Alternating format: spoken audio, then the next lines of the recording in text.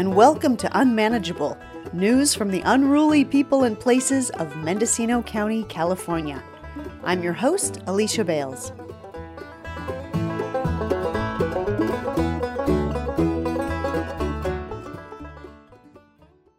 All nations rise,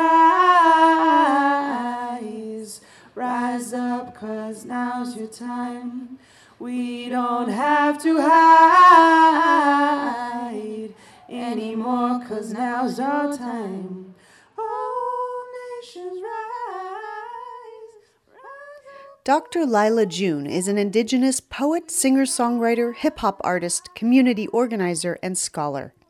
This spring, she and co-creator Desirae Harp came to our community for an event on food sovereignty organized by the local nonprofit Native Health in Native Hands. Native Health in Native Hands is a Native-led, Native-run 501c3 nonprofit created by Kinestet people. The ancestral homelands of the Kinestet, now called Wailaki, are in northern Mendocino, southern Humboldt, and southwestern Trinity counties. This special episode of Unmanageable will feature a recording of that extraordinary food sovereignty event at the Mateel, starting with excerpts of Lyla and Desi's powerful original music and poetry. In the second half of the episode, Dr. Lyla June gives a talk called Architects of Abundance, based on her PhD research into Indigenous land use and food systems. All of the examples she cites, from the floodplain agriculture of the American Southwest to the ancient aquaculture of the Aboriginal Australians, persisted in abundance and ecological balance for thousands of years. The episode ends with Desirae Harp and her exploration of how language and the land shape each other over time. From the unceded ancestral homeland of the Kinestet, here are Lyla June and Desirae Harp, recorded live at the Mateel Community Center in Redway, California on April 28, 2023. Shine your light, we are equal, yeah, yeah. I remember the days when our prayers were illegal. I remember the days when being Indian was lethal, yeah, yeah. Yeah, we had a rough past, but get ready for the sequel. Get ready for the glorious comeback of our people, yeah. Rise up. Thank you. So good to be here with your nation. This is my good sister and good friend, Desirae Harp, and we were asked to come here by Perry to just stand behind them as a beautiful nation and everything that they're doing. I'll introduce myself in the traditional manner, and then Desi and I are going to do a musical set for y'all. We love to share our messages through the medium of song, and then we're going to give a little presentation each regarding our experiences working with the land and food sovereignty and things like that. But we wanted to start out with a little bit of music to get the energy flowing and stuff. But yeah, so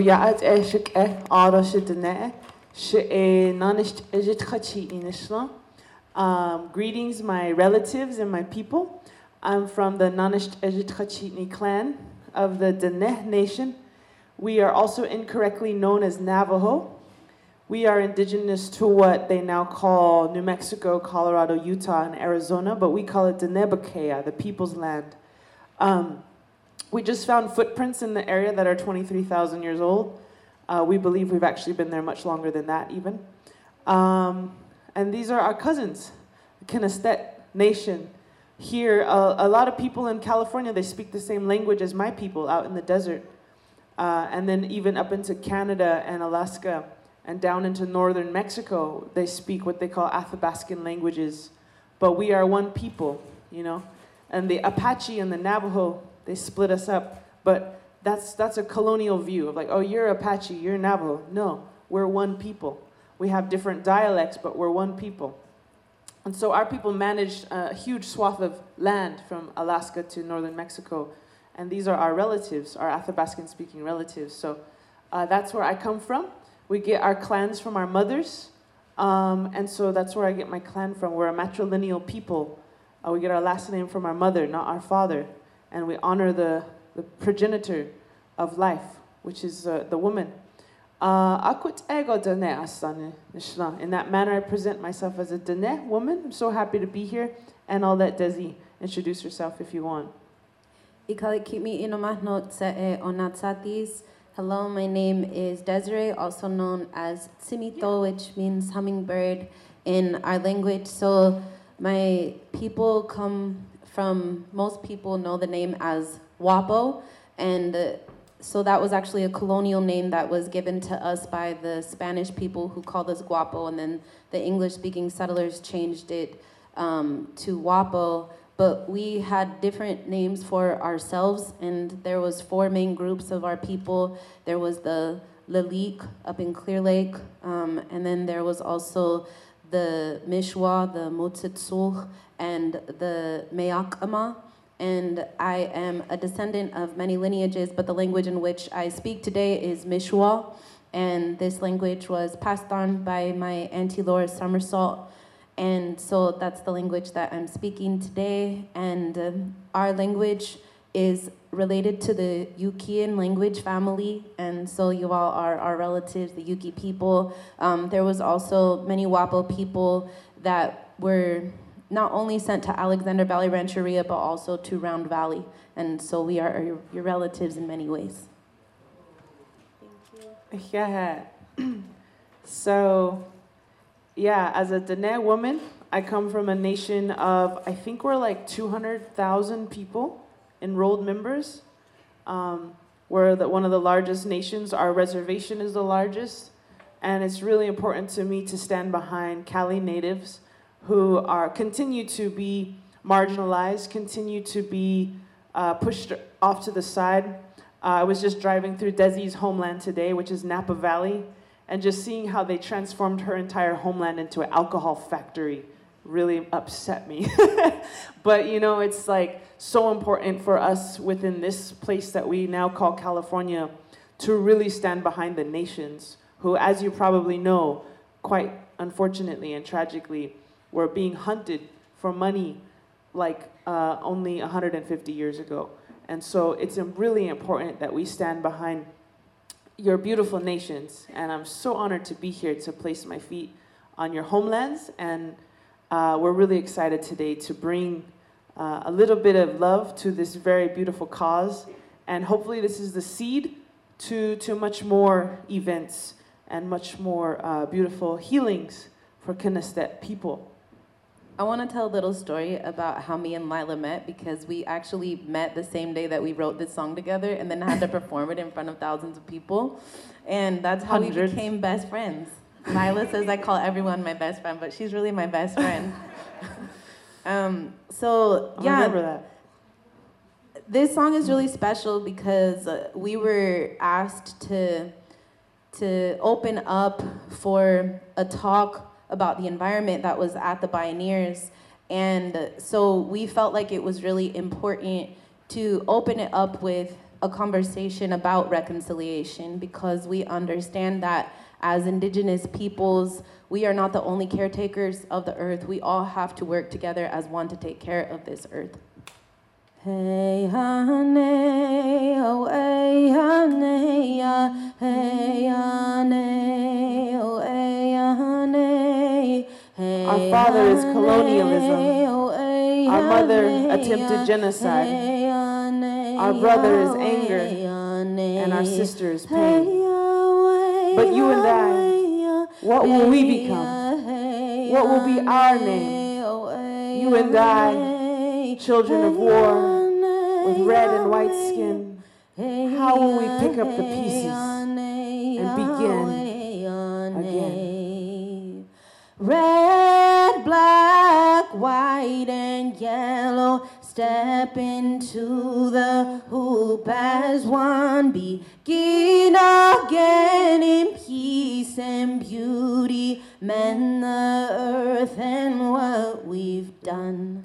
When I close my eyes, I see all of the races braided into the earth, braided like the frequencies and harmonies of a common song. When I close my eyes, I see hands of many colors, reaching to touch the earth. We are here to invent a new sport where everybody wins, and there is only one team.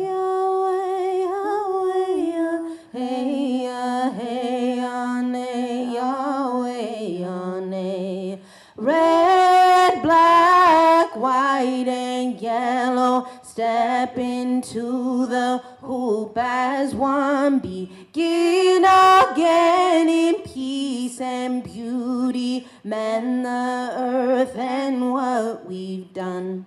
This is the reconciliation of bloodlines, skin tones, and histories. Only by forgiving one another and acknowledging the atrocities, honoring the womb, and living out the prophecies can we begin to heal our relationship with this sacred turtle island. Creator, may you help us to walk forward in beauty together as one. Creator, may you help us to walk forward in beauty together as one. Creator, may you help us to walk forward in beauty together as one. Creator, may you help us to walk forward in beauty together as one.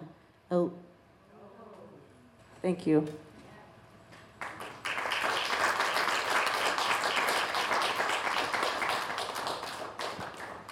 Okay, so Desi and I are just going to go back and forth, play like some song tag right now, and hang out for a bit.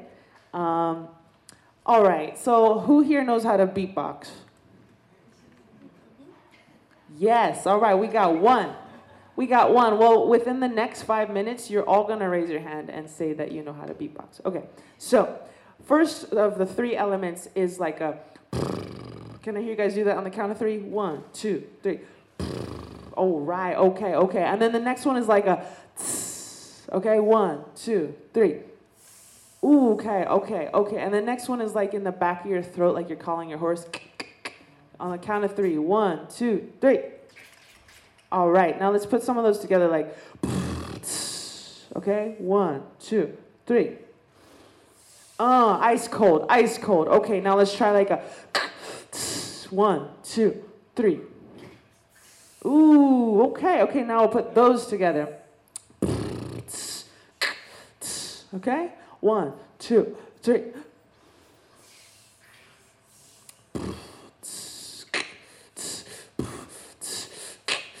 Okay, good. Now let's try like a...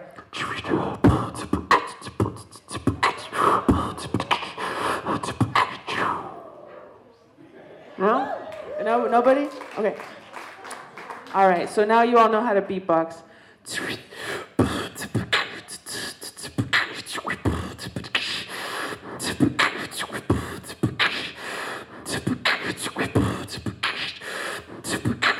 We were all given sacred duties to this land. Take care of Mother Earth and she will help you understand that everything we need is in the palm of her hands. No need to drill, mine, conquer, or extract. With faith in the Creator, we will blaze a brand new path. When we let go of fear, the greed turns into laughter. Unity of all people, that is what we're after. Cruising down the red road with sweetgrass on my dashboard. Used to drug and drink, but now I'm sober, now I'm faster. Sharp as a tachytone, can't hold me back now.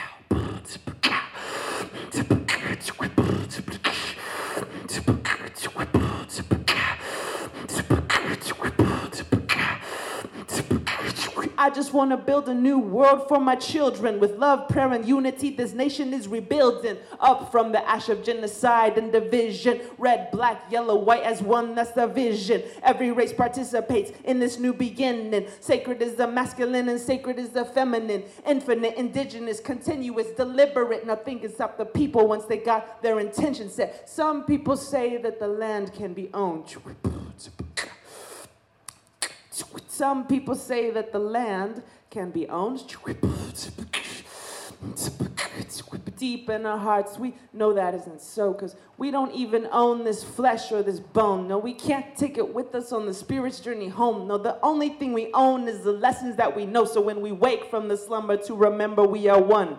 One beautiful people under one beautiful sun. We must also release all claims to the earth, because she don't belong to us. We belong to her.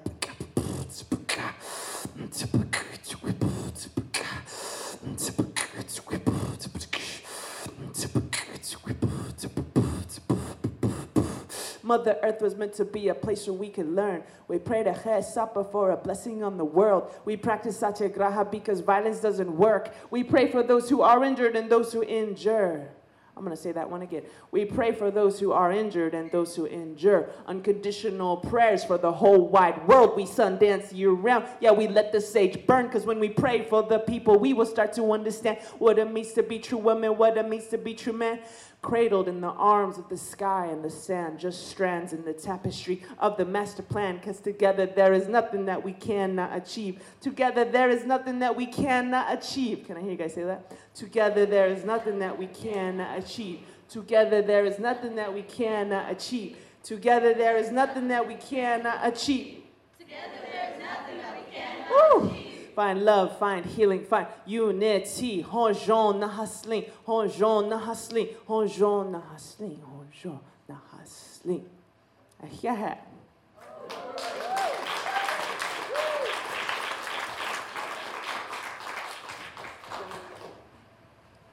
So, me and Lyla have been on many journeys together. And one of the journeys that we were on together is the Run for Salmon prayer journey. So this song was a song that came when there was a lot of people that were feeling hopeless because of the dams, and we're trying to bring back the salmon, and we're trying to get these laws changed, and there are a lot of government officials that are not always cooperative. And so as I was listening to everybody speaking and they were getting really sad, I just went down and I prayed by the water. And I didn't wanna go to that place where I lost hope. So I wrote this song with a group of women, and we made this song called Water So Deep, Water So Wide. Water so deep, water so wide, water braiding the earth and the sky. Mountains so strong, mountains so tall, lifted by spirit and holding us all. Let the mountains guide us, and the waters carry our songs back to creation, where we belong. When we free our voices, we free our hearts, breaking chains inside, tearing us apart. Water so deep, water so wide, water braiding the earth and the sky. Mountains so strong, mountains so tall, lifted by spirit and holding us all.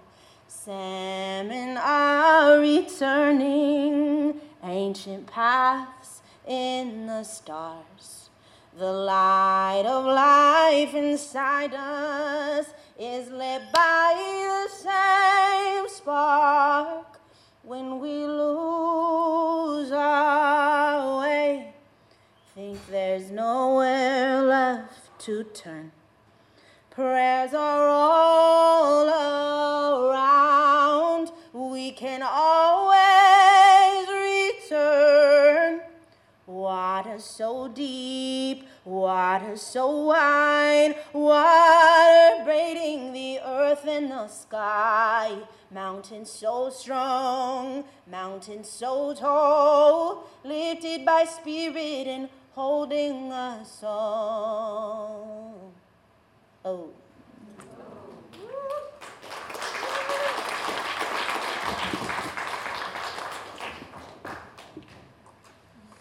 So, that's why I'm so lucky to have Desi as my best friend. And I wrote a little song about that. I'm just kidding. No, I'm going to sing a different song. But I probably will write a song one day about how you're my best friend. This song is called Thank You. and it's actually about my journey, you know, as a woman. And you know, when you grow up with after 500 years of attempted genocide, your communities have some issues, you know. We have 1 out of 2 of our people in Denebakea have diabetes or pre-diabetes, 1 out of 2. We have obviously alcohol issues because they would import alcohol into our communities by the barrel. They would import laudanum into the forts. It's like an opiate in the 1800s. They knew a warrior was more easily defeated if she was drunk or high. The third leading cause of death for Native women nationwide is homicide. It's not even on the top 10 reasons for death for white women or black women or Asian women, because we are trafficked so often, abducted, and left for dead. Top 3, the third leading cause. Our median household income is 30 grand a year in the Navajo reservation. Household income. And that's the median, meaning half my people make less than that. And it's not because we're stupid or lazy or can't get ourselves together. We're just trying to stand up from attempted genocide. We're not even supposed to be here. The official policy was extermination. So I'm actually really proud of my people for even getting up in the morning most days. We're beautiful, despite all of our issues. So growing up in that community, you know, I started to do drugs myself when I was 11 years old, and got really addicted really young, and started to become an alcoholic in my teenage years, just like so many before me in my lineage. And when you're drunk, you know, and high, a lot of bad stuff happens to you at the parties, you know, stuff that you wish didn't happen to you. And as women, we tend to always blame ourselves, right? Oh, if I wouldn't have drank that night, that wouldn't have happened to my body. Or if I would have said no, or if I would have said no louder, if I would have said no in a different way, they wouldn't have done that to me. Or if I would have done a karate chop, I could have got away. But oftentimes I didn't know I had choices, you know? So I often would let folks do, not let folks do, but folks would take advantage of me when I was under the influence. And this is very common. And then instead of saying, wow, that hurt, that wasn't nice of them, I would blame myself. And I would implode and do more and more drugs and more alcohol. And then it would happen again in this cycle. So I did somehow get into Stanford University. I still don't know how. By the time I got in, I was a full-blown alcoholic. And there's even more drugs and more alcohol at the college campuses. So I got into it even more. And more bad stuff happened to me. Real bad stuff. Waking up in the morning, not knowing where the heck I was. And then my junior year of college, I realized I was probably going to die if I kept doing the drugs. And so I got down on my knees and I prayed. And I said, Creator, can you please help me get sober? Because I'm pretty sure if I don't do something, I'm going to die. And it didn't seem like anyone was listening to my prayer, because just a few weeks later, I was back at it again. But sure enough, a few months later, you know, all these people started coming into my life. Like all of this beautiful stuff started happening serendipitously. Elders, knowledge keepers started showing me how to live. And they showed me that what was going on with me was not my fault. And for the first time in my life, someone said, it's not your fault. And also for the first time in my life, they said, you are sacred. And I thought I had lost my sacredness long ago. I thought I was tainted, ugly, abused, etc. And they said, what happened to your body never hurt you, because you are not your body, you are your spirit. And nothing anyone does to you can ever even touch you, because your body changes cells every few months, you know? It's your spirit that is remaining, so you are not your body. So they never touched you. So there's nothing even really to heal from. The only thing to heal from is the notion that it was your fault. To stop the self-hatred, to love myself. And they also taught me, we don't see you as a victim. We see you as a veteran a veteran of a war against women, a war against men, a war against two-spirit relatives. And we honor you as the same way we'd honor a veteran coming home from war. There's no pity. There's no, there's nothing to be ashamed of here. You're a warrior. And they said another thing, if you want to be a warrior for the Creator, and I say, oh yeah, I really want to do that. I got nothing else to do. I'm just sitting here, being silly, chain smoking. I say, yeah, I want to be a warrior.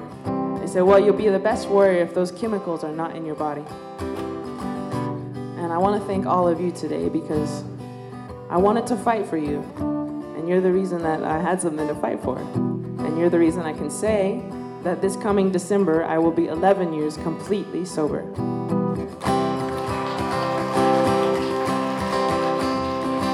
Not a single puff, not a single drop, not a single line, not a single pill. I even drink decaf. That's how boring I am. But I've never been so high in my life. High on love, high on service, high on the community that we build, high on being a servant of life, servant of the community, servant of Creator. And so that's what this song is called. Thank You, is thanking the Creator for getting me sober and also helping me heal from what so many women, so many people experience and not carrying any shame anymore. I just want to thank you for everything you do. Just want to thank you, yeah, for everything you are. You taught me how to love myself when nobody else believed in me. Yeah, they didn't see what you see. So now I give it all away, all the pain and all the shame, yeah. Yes, said I give it all away, yeah, like a burning flame. Yes, said I give it all away, yeah, whoa, every single day. No longer live my life for myself. Now I live it for everybody else. Never knew you could be so poor and have so much wealth. 'Cause now I'm rich in my soul like never before.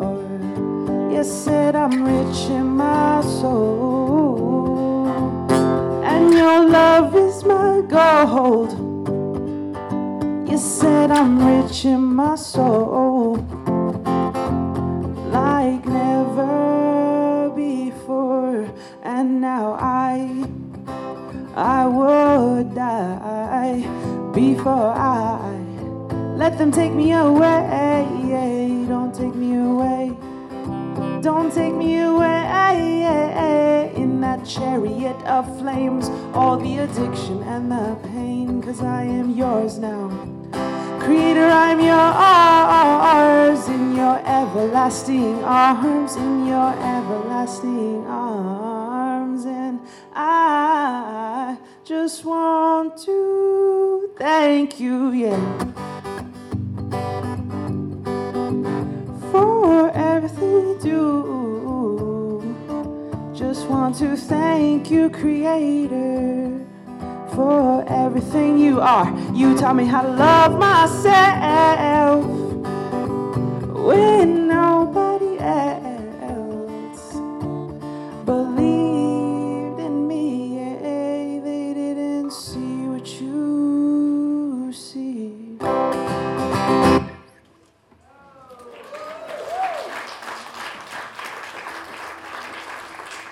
Thank you. This is a disclaimer that me and Lyla actually haven't seen each other in a really long time. And so, we're just kind of flowing with it right now. And that's actually one of the reasons why her and I became such close friends is because we wanted to heal from the trauma, and we also wanted to tell our stories to be able to help other people to heal from that trauma. And I was actually abused a lot when I was younger, and I think that some people, when they suffer, they suffer in silence, and I was one of those people who suffered in silence. I didn't have a lot of confidence in myself, and I think that that's something that this society does to us, is like they are constantly making us feel like we have to fit into some mold, and we're constantly feeling like we're not good enough.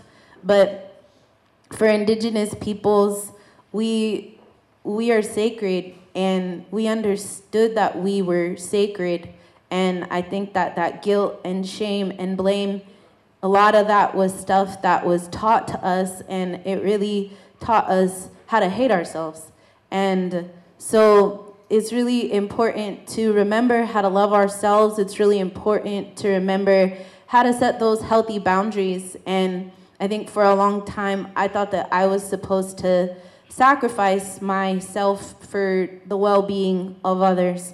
And it was actually Lyla, when I met her, she reminded me that it's okay for me to walk in beauty. And I actually talked to a medicine woman, and she said to me that, this is something that comes from historical trauma, because, the woman, they used to have to sleep with the soldiers just to be able to get food and water and stuff like that. And so what happened was that mentality got passed on to our generation, to where a lot of us think that we have to go into uncomfortable situations, or we have to make these compromises in order for us to just survive. And so this song actually came to me when I was by the water, and it was just something that came to me and was helping me to step into my medicine. And I just sing it to remember everybody else to step into theirs. When we give without expecting, balance comes to heal the earth. When we only comfort taking, all of us can feel her hurt. They cut off our braids, killed us as we prayed, to make us doubt our faith. Our men were enslaved while women were raped, to blind us from our strength. So break me open to my center, to heal past and present wounds. Tell the stories of creation, plant these roots, make life anew. They say trust your medicine, you were chosen to wake up the medicine in the earth. You are the returning of your ancestors. Step into your power and know your worth. So Lyla.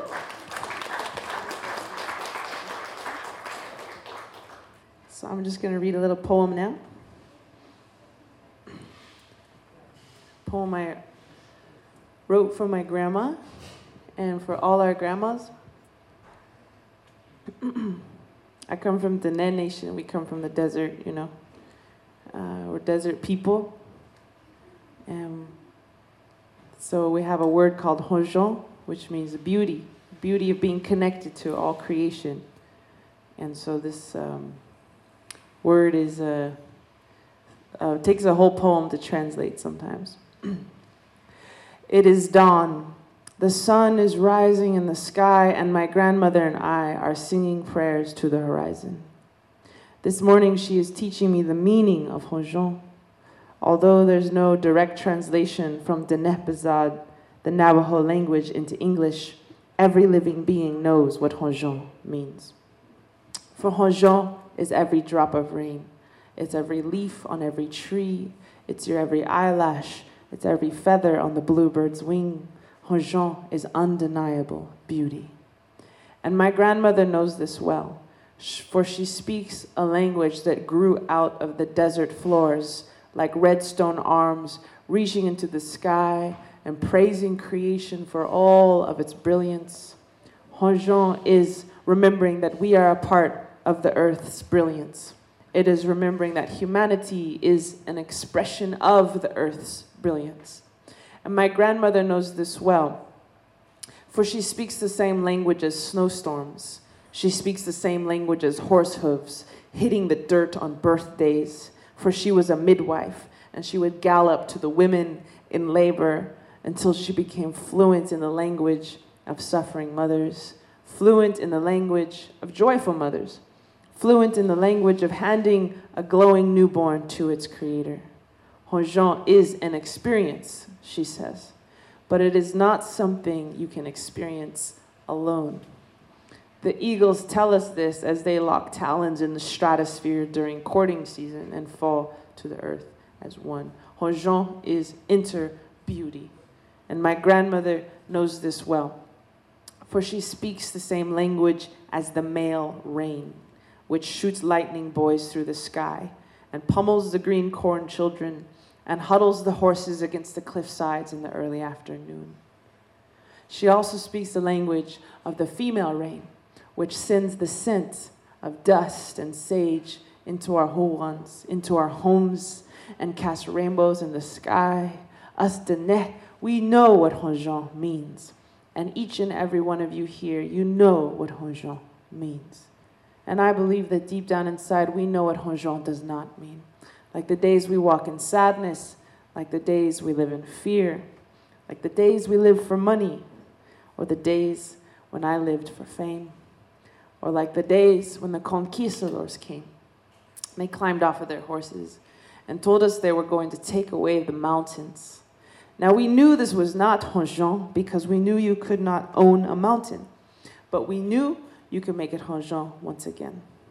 So we took their silver swords and we took their silver coins and we melted them with fire and buffalo hide bellows and recast them into beautiful turquoise and silver jewelry pieces and placed it around their necks. We took the silver helmets straight off of their heads and transformed it into our fearless jewelry. Honjon is like this, she says. It is the healing of our broken bones. It is the healing of our broken hearts. It is the prayer that carried us through genocide and disease. It is the prayer that will carry all of us through anything. Through this global warming, through this global fear, through these illusions that dance in our minds like shadows. This morning, my grandmother is talking about something very important. She is teaching me that sometimes the easiest and most elegant way to defeat an army of hatred is to simply stand before it and sing to it. Sing to it your most beautiful songs until it falls to its knees and surrenders. It will do this, she says, because it will have finally found a sweeter fire than revenge. A sweeter fire even than greed. It will have found heaven. It will have found Honjon. And so my grandmother is talking to the colors of the sky at dawn, as she does every morning, as she's saying, Honjona Hasli, Honjona Hasli, Honjona Hasli, Honjona Hasli, which means beauty and joy are restored again. It is dawn, my friends. Wake up, for the night is over. Thank you. Yes, we are extremely happy to stand behind the Kinestet Nation today. And thank you all for coming. And I think really today it's about weaving connections. It's about weaving alliances. and it's about weaving community, and it's about weaving the revolution. I mean, because right now we need a lot of alternatives to be flooding into our paradigms, because right now the paradigm of profit maximization, born of colonization, is not working. I think we can all agree on that. So we're here not only to sing some songs, but later to give a speech. I recently finished the PhD last December, and that was fun, excruciatingly fun. But it was all about, indigenous land management and indigenous food systems and the intersection thereof.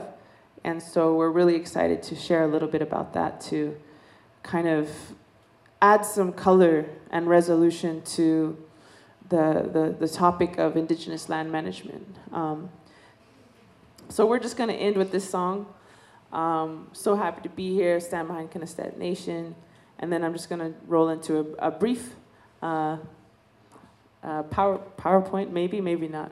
Yeah, about the PhD research, and which, by the way, the dissertation is available online. It's called Architects of Abundance, Indigenous Regenerative Food and Land Management Systems, and the Excavation of Hidden History. So it's a super fun thing. I hope it's fun to read. I don't know, maybe it's not. I'm also trying to make a more regular book about it. Okay, here we go. Indigenous people, shine your light, we are equal, yeah, yeah. I remember the days when our prayers were illegal. I remember the days when being Indian was lethal, yeah, yeah. Yeah, we had a rough past, but get ready for the sequel. Get ready for the glorious comeback of our people, yeah. Rise up, all you warriors of love, all you answers to the prayers of our ancestors from above. I could feel it in my heart, can you feel it in your blood? I could hear the seventh fire calling us to wake up. All nations rise, rise up, 'cause now's your time. We don't have to hide anymore, 'cause now's our time. All nations rise, rise up, 'cause now's your time.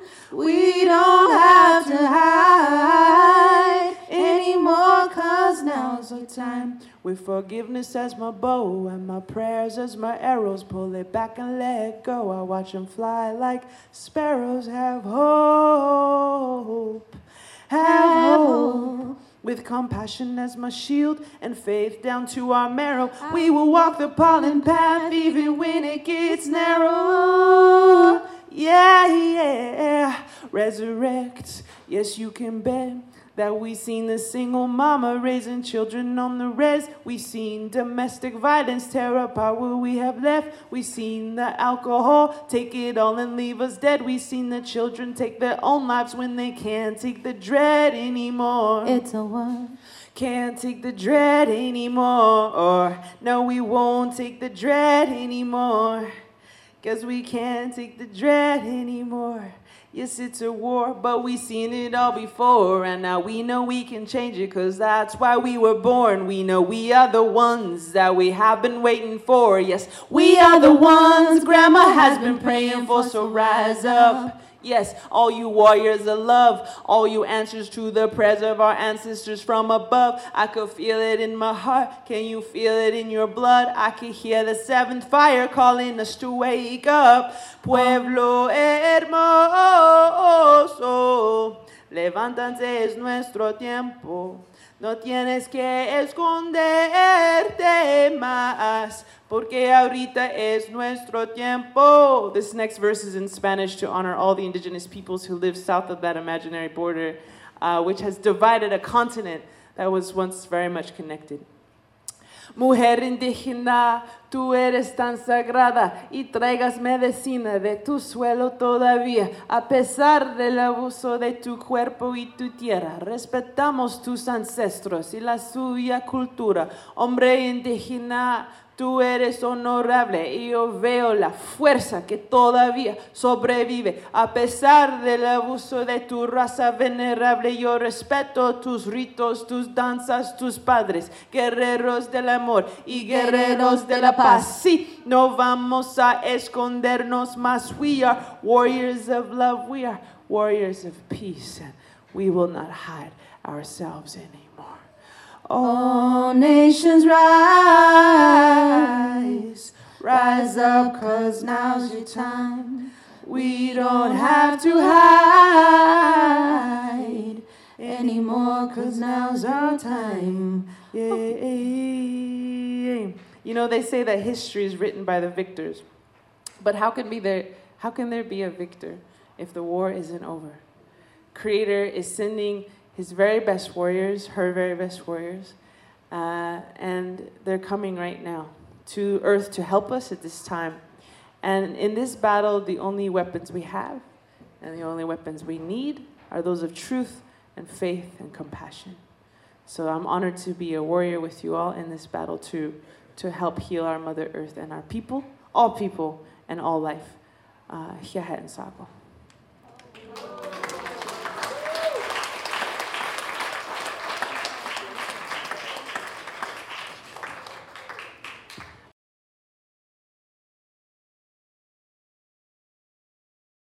So in our Dene language, we have two thunders. We have the large thunder, and then we have the other thunder, which is the smaller. So I named my son Ganesh, which means, in Dene, it means thunder. And he named his son Jetnes and Jagat, which means big thunder. Today, Jetnes and Jagat, his birthday, he turns 13 today.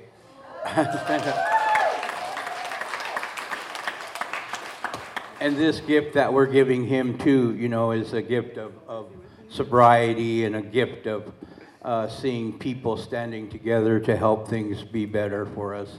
And so, you know, it's something that he'll always remember on his 13th birthday. You know, I heard Lyla say something referring to her 13th. And we all, a lot of us had that same thing happening to us in our time too. You turn into a teenager, you know, and it's a big thing, and next thing you know, you're like, there it is. It's all kinds of things that come at you. But anyway, you know, I just wanted to talk about my grandson being here today in a safe and sober environment, and loving people, caring people are around him, and hopefully he'll always remember that. He'll always remember all of you, not just me or not just something, but all of you that put the time in to come here. So, thank you. Yes, thank you. Happy birthday. So, yeah, we want to talk briefly about Indigenous land management. And this is for the purposes of trying to help the world have a little more faith up in the leadership of Indigenous peoples within land management. And also to remind our own people, because a lot of us as Indigenous peoples, we went to the boarding schools, our parents went to the boarding schools, our grandparents went to the boarding schools, and a lot of our traditional knowledge was lost. And so what I've been trying to do is excavate through fossilized pollen records, through tree ring data, through the diaries of explorers and colonists. What did we do here, and what kind of creations did we manifest through our relationships with the land? So I'm going to just go through briefly a few examples to illustrate the ways in which Indigenous peoples had a profound influence on the way the land looked and the way the land tasted. So I'm going to start first with the Shawnee ancestors of Kentucky. So in Kentucky, we were able to take out a soil core from a pond. And these soil cores can hold up to 10,000 years of information, because whenever sediment falls into the pond, it settles to the bottom and fossilizes everything in it. And then a new layer comes, and a new layer comes, and a new layer comes. So the highest layer is the youngest layer. And what we see when looking at this soil core is about 3,000 years ago, all the fossilized pollen was cedar and hemlock. And then all of a sudden it changes to no cedar, no hemlock, and just chestnut, black walnut, hickory nut, and other domesticated food species that the Shawnee ancestors were creating, such as sunflower, goosefoot, sumpweed, and we see the pollen profile transform into a beautiful food forest.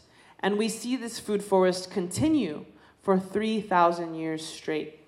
And what's interesting is we also see the influx of fossilized charcoal for 3,000 years, indicating that Shawnee ancestors managed this food forest with routine fire. Now, why would you want to burn the land? I'm probably preaching to the choir here a little bit, being in California. But burning the land does many things. For one thing, you would have your old growth mast trees, whether they're oak or chestnut or hickory nut or a variety. You would have those things all together spread out. And in the middle, you would burn. And that keeps the meadows open. So you might have like 13 trees per acre, is what one elder said, 14 trees per acre. Right now, we look at here, there's going to be hundreds of trees per acre. And they're all fighting for limited sunlight, nutrients, and water. So when you burn, you're keeping those competing shrubs and saplings from creating a thicket and taking over. And you're selecting the trees that you really want to grow hardy and strong. When there's too many trees per acre, you can actually create really tall, thin forests. So the Florida riverbanks used to have these gigantic oyster middens. They would eat the oyster and discard the shells. These were not necessarily trash heaps, though. They were actually considered sacred, and there would, in the California area, there would also be burials within these shells. So they're not just trash heaps. But we find these archaeological sites all throughout the Florida riverbanks of people eating massive amounts of oysters. And I'll get into more about that later. So as I was saying, chestnuts. I love chestnuts. They were an important food source for indigenous peoples from Maine all the way down to Georgia. We have a couple guys standing by some old growth chestnut trees. These were massive trees back in the day. We are currently about 2% of the chestnuts are still alive today. They're almost extinct. They were wiped out by a blight, a fungus, in the early 1800s. And this is because of the mismanagement. When the native people were killed off, the other folks didn't know how to space the trees properly. And when the trees are not spaced properly, the disease can wipe them out much more easily. So again, here's a Tsalagi or Cherokee family next to one of their chestnut trees on the left. You would burn all of that stuff around it so that it could be more like this tree and billow out and not have all this competition around it. This is an artist rendition of an old chestnut tree in the 1800s. And so when you burn around the chestnut tree, you're eliminating competing vegetation. You're also transforming all of this dead plant tissue into nutrient-dense ash. And so when you transform those dead plant tissues into nutrient-dense ash, you're injecting the soil system with phosphorus, nitrogen, and potassium, and also charcoal. Some of you might be into biochar. Well, this was the original biochar, where we would burn around the trees, and that charcoal, it filters the water when it rains. It stimulates microbial activity because it's like a little apartment building for microbes, and it also aerates the soil. And as we all know, now there's a big trend of charcoal this, charcoal that, right? It's even in the toothpaste. It's a cleansing element, and it helps our bodies heal and the soil heal. So here's the pollen profile I was talking about. This red line here is the 3,000 years ago when we see all of a sudden chestnut pollen coming into the picture. This is today. This is the 1,000 years ago, 2,000, 3,000, etc. So this is today. So chestnut pollen kind of coming into the picture, hickory nut pollen, black walnut coming out of nowhere about 2,000 years ago. And just a more biodiverse food forest was created, and here's the fossilized charcoal. So we see this influx of constant charcoal coming in, indicating that Shawnee ancestors oversaw a chestnut grove food forest for 3,000 years straight without end. Another one I like to talk about, which is a bit hard to see here, is the Baure floodplain aquaculture. And a lot of native peoples worked with floodplains, including here in California. But the Baure people are in Bolivia, South America. And what would happen is the waters will come up here in the rainy season, flood this whole area. And as they recede in the dry season, they would build these big earthen walls that would capture and funnel the waters into pools and also the fish. So you could catch a fish right here very easily. This is a digital rendition. They also created these canals for easy transportation. So here's some of the things that Baure people would do. This is in the year like 800 AD, way before Columbus was born. You have massive settlement mounds where they would be dry during the rainy season. You have forest islands where people would plant all of their fruit and mast trees. You have ring ditches around settlements. You have raised fields, raised beds where you could grow your crops. They had these fish weirs, these fish funnels, which again during the dry season would funnel stuff in. Along the berms, you would have all these fruit trees planted, which also attracted game animals that you could hunt. So you had all kinds of a biodiverse food system here. Apparently there was also a lot of snails, escargot, everywhere. And then reservoirs where the fish could be caught so that even during the dry season, you have pools of perennial fish supply. It was really interesting, and it was only destroyed in the 1500s when the Spanish came. And the Baure people, there's about 2,000 left on the planet, and only a few native language speakers left, so they deserve, I think, a lot of our attention and support. So here's aerial photographs of the earthen berms that are still existent even today, just to give you an idea of how massive this project was. The next slide, too, shows that. This is the country of Bolivia, and this black dotted line is about the amount of area that was managed with this floodplain aquaculture technology. So only, like a fifth of the entire country of Bolivia had these earthworks, these monumental earthworks to sort of work in tandem with the rising rainy season floods and really to put them to use to create a type of an Eden. Now going to a more dry place where I'm from, the neighbors of the Dene are the Zuni. They call themselves Ashiwi, and they have what we call runoff agriculture or alluvial agriculture. And what you would do is it's very dry there, right? So you only have rains in the summer called the monsoons. So the monsoons would come and you want to funnel all that water into these small watersheds and plant your crops. Here's Three Sisters, maybe a very light ephemeral dam that could kind of slow the water down when it comes and also spread the water, which you've probably heard in permaculture. And what's really fascinating about this system is not only does water come down the small watershed, but also nutrients, because all of these trees up here, all of this forest litter has a whole bunch of nitrogen, phosphorus, soil organic matter, etc. So when it rains, it not just washes down water, but also fertilizer. So these fields could be continuously planted for up to 1,000 years, one we see is 1,000 years old, without ever importing outside irrigation or outside fertilizer. It's a self-regenerative system. So as you can see, they call it alluvial farming because you'd plant your crops at the base of small watersheds. And another thing that the Hopi do, one of my Hopi brothers showed me, that they'll actually build like walls right here so that when the waters come, it kind of pools up here like a big lake and then sinks to the bottom. And the higher the wall, the more water you can kind of catch.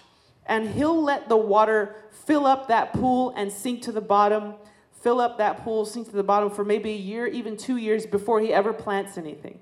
And I went to his garden, and it was a hot July day. This was last year. Blazing hot. You know, Hopi Res is dry when it's summertime. And I went to this place where he's been charging it with water for 2 years. And he just scraped off maybe 2 or 3 inches of soil, and there was wet soil underneath. On a hot July day, everything else looked parched because the water stays stored under there. And so he said, I can plant my seeds here, Lyla, and it can not rain all year, and my corn will still grow because I've charged this place with water. and and that's what they call dryland farming. So we found incredible ways to really harness the little monsoon rains that would come and turn deserts into gardens. So I love to talk about that because it's a way of dovetailing with nature. Instead of forcing the irrigation to you, forcing shipping fertilizer, you just go where nature is already doing that, and you kind of follow her lead. And I should mention, they plant enough corn for sometimes they say for the birds. So it's not just about feeding humans, it's about feeding the whole system. So it's really about feeding all life and making sure that your food system is designed to feed all life, not be human-centric. This is in Australia. This is a 6,000-year-old eel farm, which is now a UNESCO World Heritage Site. And frankly, this place could be a UNESCO World Heritage Site. You wouldn't know it, but all around us, this whole place was gardened. And people weren't just hunting and gathering. They were harvesting things that they had designed to be predictable. So what happens is with eel, they're a catadromous fish species, meaning they spawn in the sea, and then they swim up to the freshwater to hang out and mature and grow older, maybe meet a wife or a husband, and then they go back out to the ocean to spawn. They're the opposite of salmon. Salmon will spawn in the freshwaters and go out into the ocean to hang out. So they're this beautiful inverse of the salmon.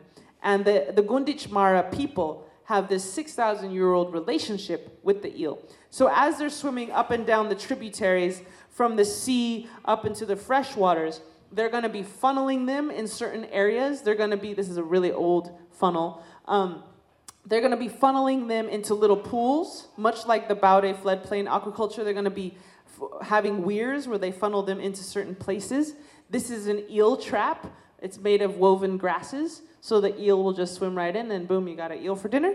But it's really important to understand that even though they would funnel the eels and kind of monitor where they went and kind of, in a sense, a bit control where they went, they were very careful to honor the eel. If you look at the literature, all the Gunditjmara people say, these are our relatives. These eel have fed our people for 6,000 years, and it's our duty to protect their land and to protect their waterways and to make sure that they have family to go on for future generations. And one of the things I keep seeing in the literature is, I say the most important part of the harvest is what you leave behind. That's the most important part of the harvest. Ensure that you leave behind enough for it to keep going. And not only that, but the tribes here in California, they always say when the salmon come, let the first fastest salmon go first. Don't catch them, because we want those genes to carry on. We want them to go spawn. Catch the laggers, catch the ones falling behind. And so in that way, Native people for thousands of years actually had an influence on the genetics of salmon. So is that a wild salmon, or is it somewhat semi-cultivated, semi-domesticated even? Are they really having an influence on the genetic makeup of the salmon? So similarly, they would really care for the salmon, and as they harvest, what they left behind was the strongest eels, right? So it's a really beautiful system that teaches us to always honor our food and to reciprocate, or else it won't last 6,000 years. It'll last as long as America is, which is not even 300 years, and it's almost falling apart. So American grasslands pyromanagement. So this is something that a scientist wrote about the area. He said, the Illinois Confederacy shaped and altered much of this region as an anthropogenic creation. Like many other indigenous groups in North America, their most important tool was fire. Burning the prairies, they made the grasses hospitable for grazers and managed prairie as a game reserve to maximize productivity.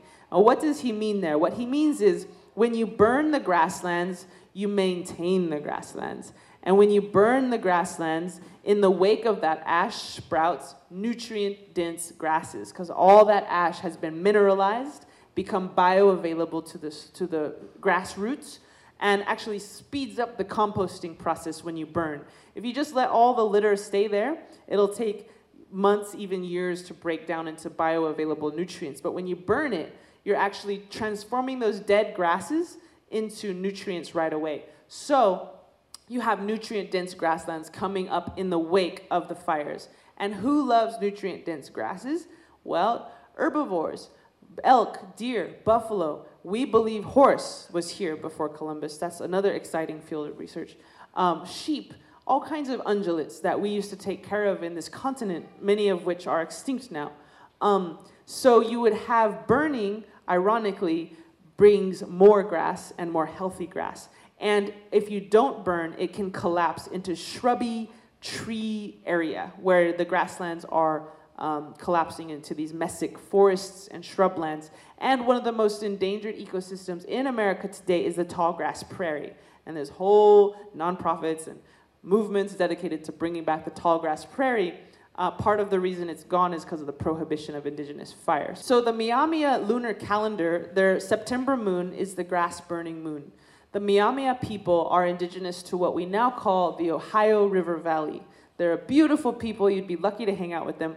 And they're one of those native peoples who just won't give up. Their language is dead, but the Jesuits translated the whole Bible into their language, so they have all these words left. And they're reviving it from the dead. And they are having a beautiful Miamia Center at Miami University in Ohio, where they are doing their own research and they're creating their own publications. And they say that the September moon, the full moon, is the grass burning moon. That's how important burning was to Native people, that we did it every September and we even had a moon named after it. So the next slide has some of their words from their publication. In Sashakayolia Kilswa, aka the grass burning moon, we see fire as something that restores and gives new life to the prairie. Fire helps clear the land of old grass and brush and opens seed pods that have fallen to the ground. Because of fire, new flowers and plants emerge in the spring. So they've been bringing back their fire to the Ohio River Valley very systematically. Everyone's scared of fire. They watched too much Bambi as a kid. So they're like, no fire! Smokey the Bear said so. And it's like, actually, if we don't burn, we're going to pay for it. I love this author. His name is Stephen Pine. He said, Earth demands her tithe of fire, and if we do not give it to her, she will take it. If we don't burn, she's going to take the fire for herself, and as we're seeing. So the tithe of fire, the offering of fire, we must give routinely. And that's how almost every corner of this continent was applied with good fire, medicinal fire. And so when you have 13 trees per acre, you're never going to have a catastrophic fire. There's not a whole bunch of trees built up. And right now, it's not just climate change that is causing these California fires. It's also the prohibition of native fire over centuries, which causes a fuel buildup. And then all these trees are growing close together, competing for limited sunlight, limited nutrients, limited water. So they're all dried out. Then you add climate change on top of that with drought. They're going to be extra dried out. Trees have immune systems, so they're all sick, right? Because they're competing for limited nutrients. And what you have is a tinderbox waiting to go up in flames. So it's really important to space the trees and to maintain that spacing through periodic fire. And echinacea, we might all like echinacea. This is one of those pyro-adapted flowers, you know, the medicines. A lot of medicines come up in the wake of fire. So echinacea is one of those pyro-adapted seeds. Sometimes the seeds, the outer shell is so thick, it needs fire to break it down so it can germinate. A lot of these plants, even the California oak, you'll notice has a real tough bark. That's a fire-resistant tree because it's co-evolved with California fire for so many millennia that it has grown to be resistant to fire. I really like this book on the left called Forgotten Fires. It was written by Omer Stewart in 1908, and it literally goes state by state of this whole country and unearths everything anyone's ever written about how Native people burned the land. And it goes region by region.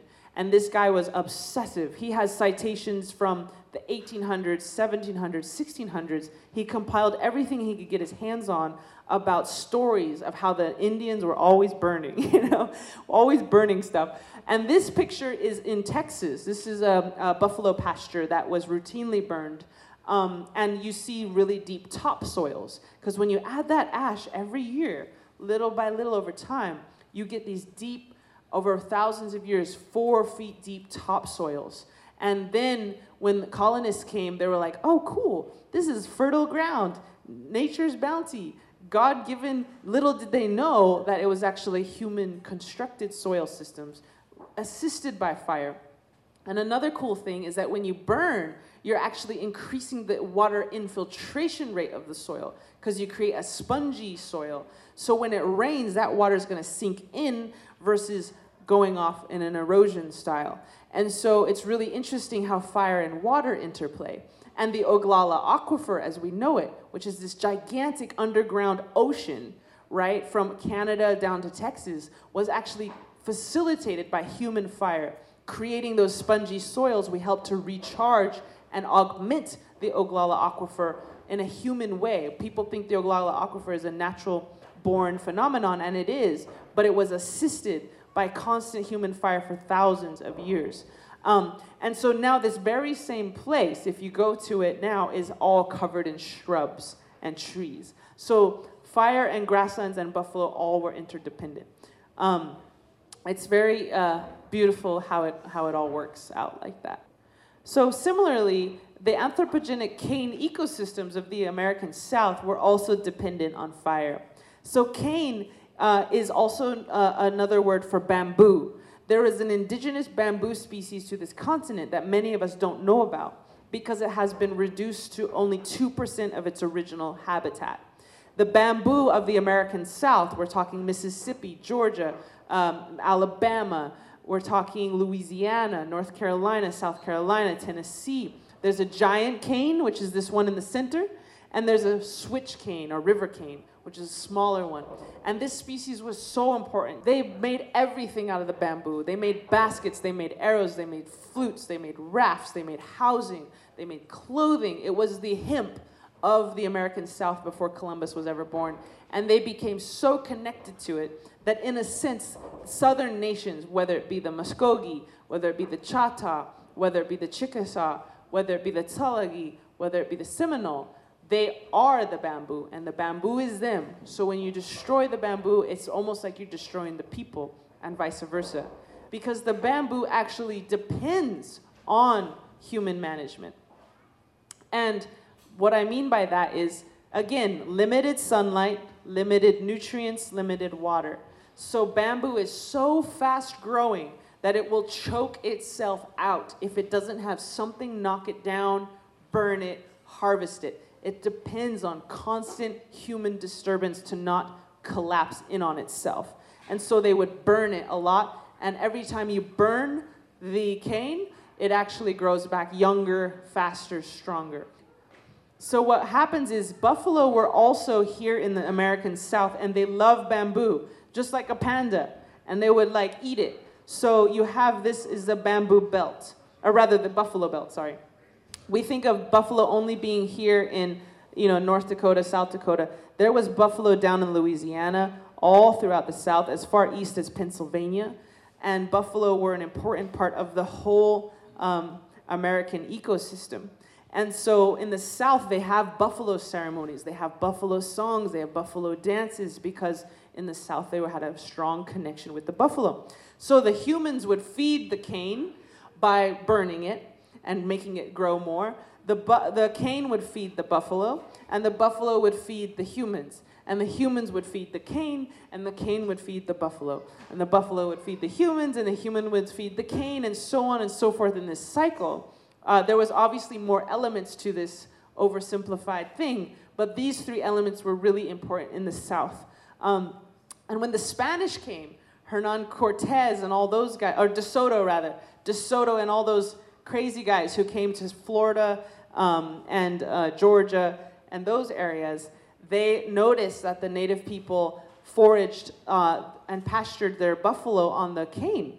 So their cattle, the early Spanish cattle, really were in a relationship with the cane as well. And there's a whole story about that, about how native people started to be like cattle people, cowboys too down there, and how they started to work with the cane. But unfortunately, what happened was whenever colonists saw a cane break, a big bunch of bamboo, they knew that the soil underneath was really healthy because there's that constant burning, right? And they knew that it was a great place to plant their crops. So there's a great book called Raising Cane, and it's all about how cane was replaced with cotton, and cotton industry wreaked havoc on the cane ecosystems, as well as other crops, barley, all the different things they were growing in the South, but especially cotton. They would see a big cane break and they say, great, burn it down, let's plant some cotton. And so they knew it was almost like an indicator. Wherever there was cane, there was good soil. So we're trying to constantly bring back the cane, and there's other species like that around the country that we need to bring back in addition to bringing back our people. So we're kind of work together, right? If you notice a lot of the percentages of habitat reduction are equal to the percentages of the native population that was broken down. 98%, right? 98% of the cane was erased. 98% of native people in the South were also erased. So we moved together, and when we strengthen one, we strengthen the other. So this is the Chesapeake Bay, the Algonquin oyster fisheries, and the Smithsonian Insider recently published Ancient Native American Methods May Be Key to Sustainable Oyster Harvests, because what they found was ancient oyster piles, much like the ones in Florida, and they started to radiocarbon date all of these shells. Bunch of crazy obsessive nerds, just looking at thousands of shells, and they found that native people in the Chesapeake Bay, which we now call Washington, D.C., harvested and collected oysters out of that estuary for 3,000 years straight without end. And not only did they harvest these oysters for 3,000 years, the oyster shells actually got bigger over time. Meaning not only did they deplete this source, they actually augmented the strength of this source over time. And oysters are really important because they actually filter the water. So as you augment and protect oysters, you're creating health in the whole estuary. So native people obviously knew this. Now, once again, the oyster population in the Chesapeake Bay is reduced to less than 1% of its original population. And again, there's all these nonprofits of oh my gosh, the Chesapeake oysters, how do we bring them back? And so the Smithsonian was like, hey, maybe we should look at what native people did. And native people were like, yeah, we've been saying that for 500 years. But now the Smithsonian said it, so now it's real. But it's okay, we'll take what we can get. And so really bringing back the oysters has been helpful where they can. They were mostly wiped out due to dredging, They were oysters were so big here, you had to cut them into thirds to put them in your mouth. And so that was very lucrative, very profitable. And so the harvesting of the Chesapeake Bay oysters led to the destruction of that population. And the dredging, they get a big shovel thing and they just go and break the whole oyster bar and destroy the whole oyster habitat. So again, the most important part of the harvest is what you leave behind, and folks didn't realize that. They're just ooh, maximize profits. Let's get as many of these oysters out as we can. And also eutrophication, or the influx of fertilizers into the river systems, which then messes up the pH level of the estuary, which then hurts the oysters. So that's another reason the oysters went down. So I like to look at indigenous fisheries, and I think the next slide is also one. The herring, so the Healthsuck herring roe farms are located above Vancouver and Bella Bella Island. And the Healthsuck Nation is a really beautiful people that I was honored to go visit. And what they do is they honor the herring, which is a little silver fish that loves to lay its eggs everywhere. And those eggs provide the caloric base for the entire food web. So the humans eat the eggs, the salmon eat the eggs, the killer whales up the food chain, the eagles, the wolves, they have these sea wolves that swim into the ocean and eat the eggs. They have the bears eat the eggs, And so these eggs actually are a gift that the herring give to the whole coastal ecosystem every February. And their new year, their calendar starts in February because that's how important the herring are. They mark the beginning of a new cycle. So the next slide shows the herring spawning on the left, covering everything with eggs. This is a hemlock branch. They will submerge hemlock into the coastline to give the herring more surface area to lay their eggs. They will also plant kelp, hand plant this fast-growing kelp. And so they're doing a service to the herring and saying, hey, we know you need to lay your eggs. We know you need more surface area. Let us put this in the coastline. So back in the day, before the Heiltsuk people were reduced by 98%, used to be much more Heiltsuk in the area. So you can imagine everyone with these floating logs with the hemlock branches tied with a stone to make it go down into the coast, being covered in eggs, and the harvest. And again, leaving behind a lot of eggs so that they will hatch, so that the herring will come back the next year. So herring on hemlock is a delicacy, and it is the merging of the sea and the land, which is what they believe that their people represent, because they're coastal people. And it has a delicious hint of pine on the herring roe, basically caviar, when you eat it. And it's really delicious. The next slide is the kelp, the herring roe on kelp, which they call spawn on kelp. And so this kelp actually grows very fast, and again, the herring fish will have more land, so to speak, to lay their eggs. And so it's a very interesting system whereby the Heiltsuk are very intentionally helping the herring to help the whole system. And it's very interesting how this is a non-human-centric food system. This action, this farming, if you will, is designed to feed all life. The killer whales, the wolves, the bears, the eagles, everything. So they understand their role as a human being, that with their bare hands, they can actually augment the vitality of the entire ecosystem. And so they understand their role as a keystone species. And humans can be a keystone species, and they're proving it. And a keystone species is one which the entire ecosystem depends on them.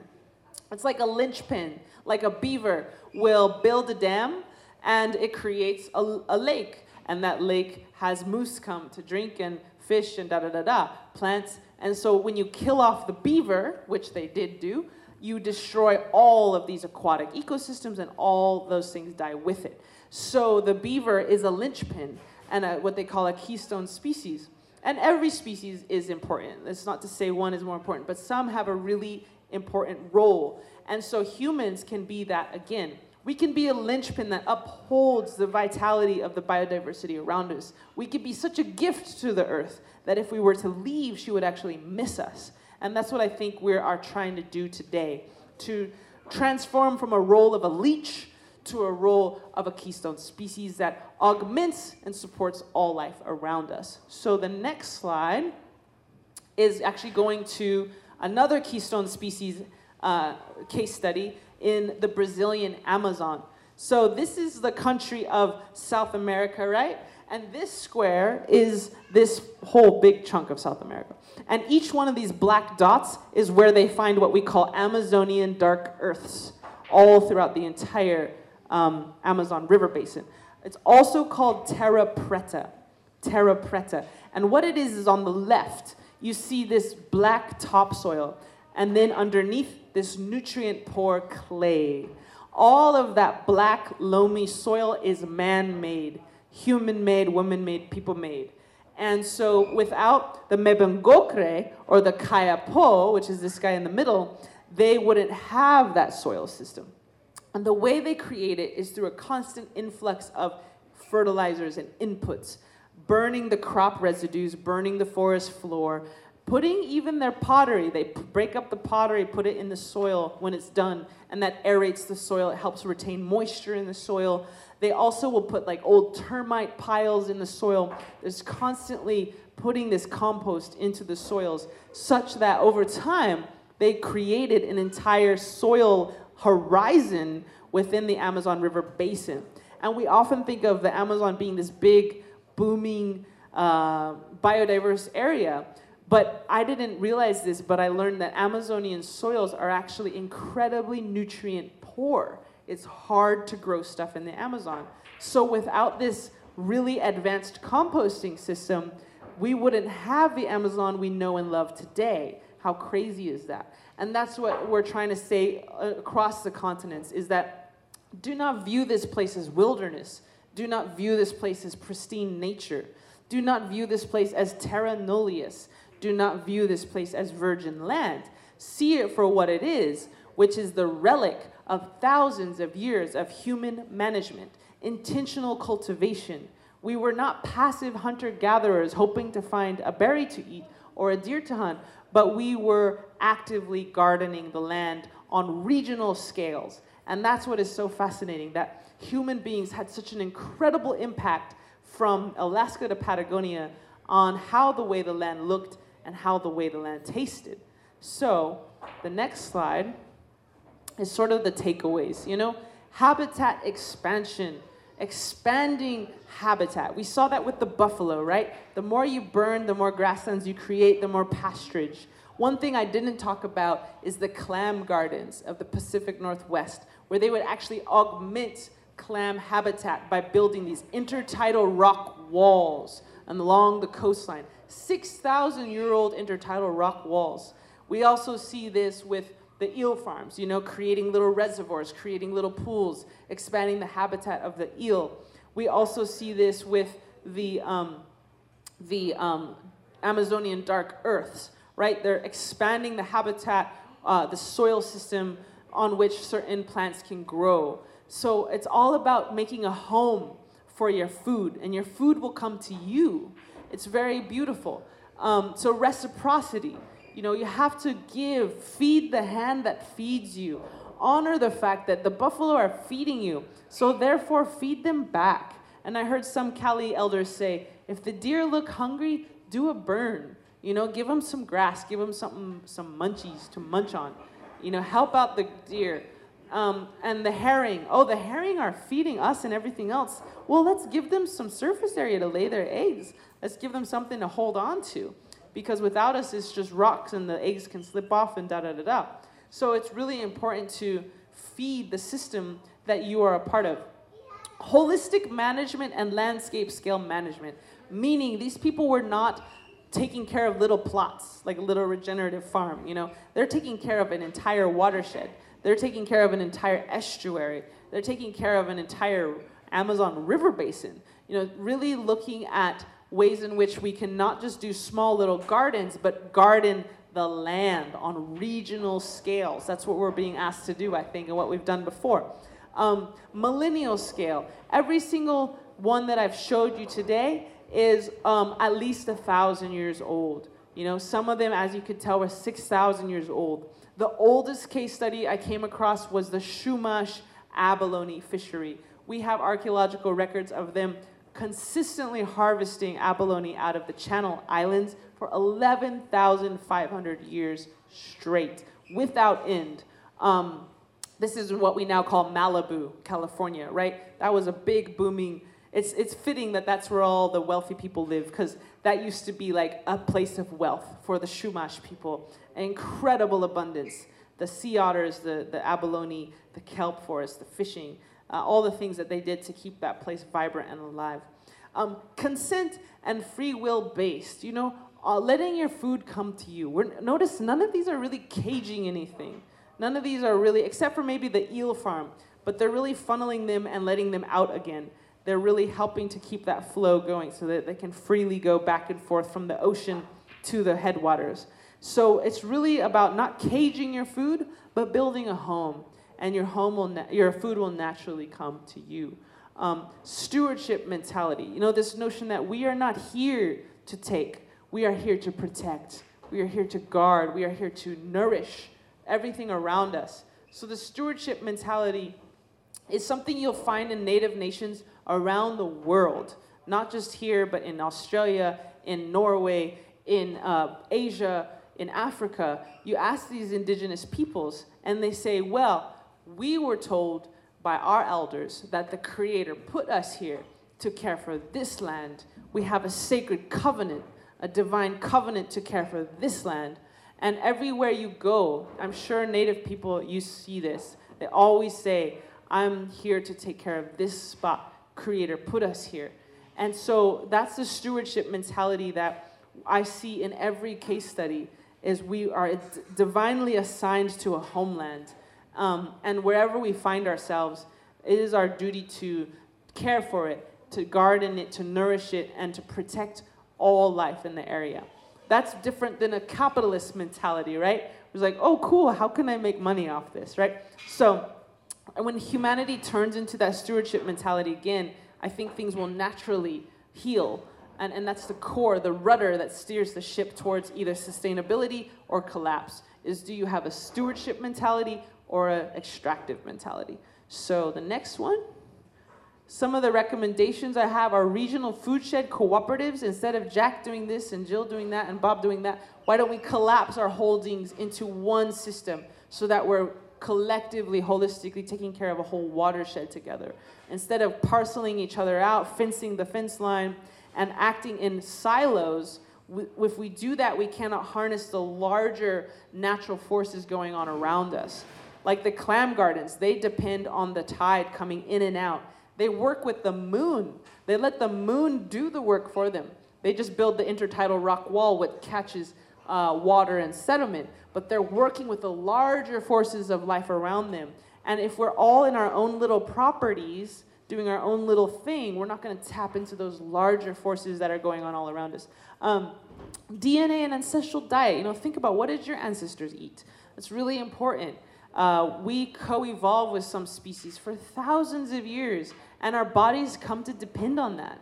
Like my people, we have a churro sheep, four-horned sheep, and that sheep we can metabolize much better than the European sheep, which is more marbly. Ours is lean, and so we actually can't metabolize those European sheep. So my people have mostly European sheep now, have replaced our endangered churro, and we're eating, but we're not being fed, And so the salmon nations here, I forget the estimation, like 300 kilograms of salmon per year per person. They used to eat a lot of salmon. And now how much salmon do they eat per year? Maybe 0, maybe 1 pound a year. That affects the body. When you're co-evolving with salmon for that long, and all of a sudden it's gone, your DNA is going to suffer because it needs that relationship to activate certain genes and to be truly deeply nourished. Same with the Scottish. There's a certain species of salmon that flows into Scottish rivers. That salmon is really important for Scottish people to eat. It's even down to the subspecies. Sometimes you not just need to eat salmon, but you need to eat your salmon. That's what your people took care of, and rekindle that connection to that species. Or maybe it's the acorn. We are not just here in a vacuum. We exist in relationship with so many DNA, so many species. I could go on about that, but I will spare you. But the pilot projects. The pilot projects are nice because you can prove something works, right? Like it's hard to get whole policies shifted. It's hard to get this whole land back in the hands of Kinestet people. I wish it was easier. But you can at least do a pilot project on an acre, 5 acres, 10 acres, 50 acres, and say, look, we know what we're doing. If you can prove it in one place, sometimes that helps change the way people think about food and water. So don't feel discouraged if you can't boil the ocean in a day. You can't change the whole world. You don't need too much land to change the way people think about food and water. Find a pilot project where you can prove your point, and that will then spark more land back and more transformation of how we treat the land. Local indigenous species, meaning honor what's there, don't supplant it with foreign species. You can bring foreign species, but you have to be careful, right? Like a lot of the eucalyptus in California. Eucalyptus is not from California, and it supplanted whole oak groves. So we have to be very careful, because when you take out the oak groves, there's all these other things that have come to depend on that. The little bugs, the little this, the little that, the microbes, the fungus that has co-evolved. So when you take something out, you can take out a whole system. You have to be careful. And probably the greatest recommendation I have is land back. returning lands to the stewardship of indigenous peoples. That's probably the most effective thing we can do. And also we as indigenous peoples recovering our knowledge, which is what I'm trying to help us do. I'm sure giving this PowerPoint, it's activating our genetic memory, right? It's like, oh yeah, my grandma told me that, and my aunt told me that, and oh, maybe we did this. You know, as Native peoples, we're recovering a lot of our knowledge so that when the land is returned to us, we know what to do, or at least have a hint of what to do, and follow our nose, follow our heart, and continue to rekindle the ancient land management practices of our ancestors. Indigenous peoples, you may have heard the statistic, represent 5% of the Earth's total population, but they oversee 80% of the world's total biodiversity. So what we have is a really small amount of people, indigenous meaning they're still on the same homelands they've been managing for thousands and thousands of years, and they oversee 80% of the world's biodiversity. So in theory, when we return lands to Native peoples, we will augment biodiversity and hopefully maybe even prevent this collapse that looks like it's on the horizon for not only our species, but the entire planet. But returning lands not only heals biodiversity, it not only augments vitality of the local land, it also heals history, right? We're healing the soil and we're healing history. A lot of people in Oklahoma, the Native people, they're not from Oklahoma, they're from Illinois, they're from New Jersey, they're from Georgia, and they're still to this day stuck in Oklahoma. That's insane to me. Why don't they have a homeland to go back to? We put them on a death march to Oklahoma, and we're just gonna be there 150 years later and not fix that? I think our people, all people, multiculturally, are in a process of healing that history and doing this land back process really exciting. Some of the Muskogee people who are stuck in Oklahoma just bought, with the help of philanthropy and stuff, 1,000 acres in Alabama. And they started a language immersion eco-village called Iganyofology, which means returning to our homelands. And so this is just one of many examples of land back that's going on, very exciting. So I cannot stress enough land back, returning lands to indigenous peoples to steward them. Even if we don't know fully how yet, you know, give us a chance to have the land so that we can remember how and do our pilot projects and practice stuff. Through prayer, you know, that's a big difference of our food systems and perhaps a big agricultural project is it's done in prayer and it's done with invoking the help of a lot of things around us. So I think the last slide, and then I'll stop blabbing at you, is this is the narrative I'm trying to sort of spark and bubble up in American consciousness, is that this land is Turtle Island, as we call it, a densely populated, extensively managed continent prior to Columbus's arrival. Instead of the other narrative that most of us were taught, that it was a sparsely populated, virgin, untouched land. That is the narrative we're trying to squash and say, no, that's not true. By saying that, we're accidentally erasing millennia of human tending, human gardening, human heritage, and a human credit of what we have done. That's like saying French people never had croissants, you know? Never. You know, imagine the outcry. French people were like, oh, hell no. We folded that 100 times before we put it in the oven. That's our croissant, you know? And so when saying this was terra nullius, we're like, no. All these tree species owe their life and their genetic makeup to our consistent and gentle and regenerative land management. And so that's not to say all natives were perfect, right? We had a lot of issues, but we often learned from them. Like the Chaco Canyon, where my people are from. Big, famous archaeological ruin, right? 5-story buildings, big city. You see copper there from Wisconsin and cacao from the Mayans all over Chaco Canyon. But what's interesting is that that's a place where we fell off the path. We started to have caste systems. We started to have slavery. And because you find hundreds of thousands of logs in this ancient city, which collapsed in about 1100. And by looking at the strontium isotopes in those logs, which I don't even know what that means, but they do that, they can tell that those logs came from the Chusca mountain range, which is over 100 miles away. So somehow hundreds of thousands of logs were transported over 100 miles in the year 1000. You know, that requires a lot of labor. And the high priest would not labor, and the lower caste would labor. So we were not acting right. And they say that Creator sent us a drought to give us the courage to change. And our entire civilization was destroyed because we were acting arrogant. We were acting with hubris. Same with the mound builders, same with the Mayans. They say they left that world behind. We did not collapse, though. We did not go extinct.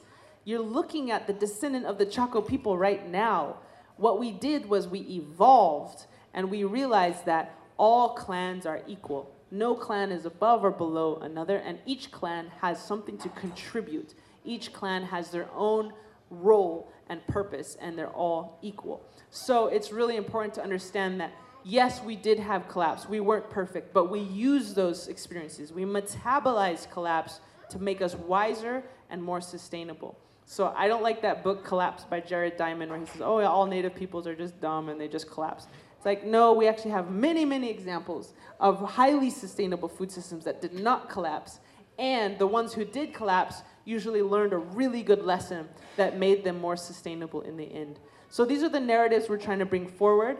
And I just put all of this in the service of Kinestet people because I know your people did the same thing here. And I pray and hope that we can tap into our genetic memory and rekindle and revitalize all of that in this area as well. So I am officially done blabbing at you. Thank you all very much. And I'll pass it to my brother here.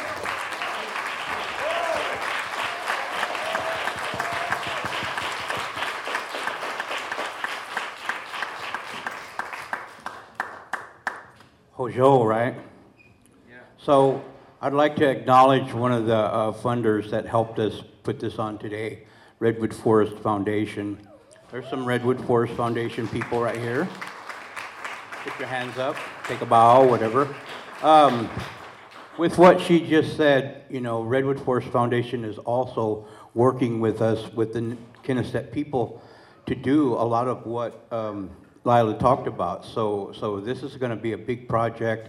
We have some acres that we're going to work together with native land management practices brought forth by the Kinestet people. And I'm a part of that. My family is a part of that. Native Health and Native Hands is a part of that. Eel River Wailaki are a part of it. And Redwood Forest is helping to make this come alive for us. So I'm really happy that right now we're actually doing something for the land, and we're actually changing what's been happening, you know. So give yourself the hand, Red Ruppy. All right.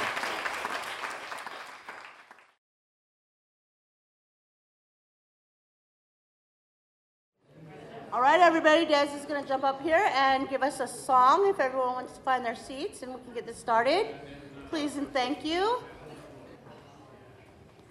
Hello, everyone. I was asked to come and speak to support this beautiful event, and I am going to be telling a story, and I'm going to start off by just saying a prayer in my indigenous language, and I am going to sing a song in my language as well.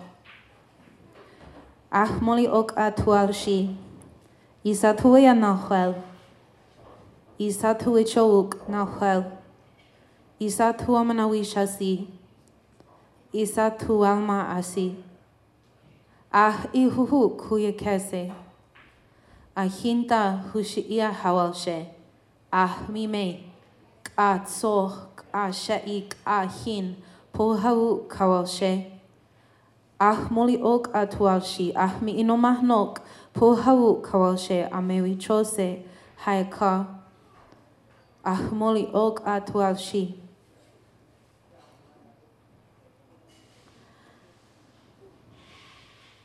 Haya kamel kau, haya kamel kau.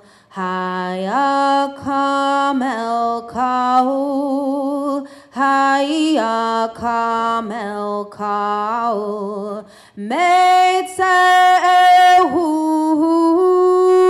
Haya kamel kao Metzehuk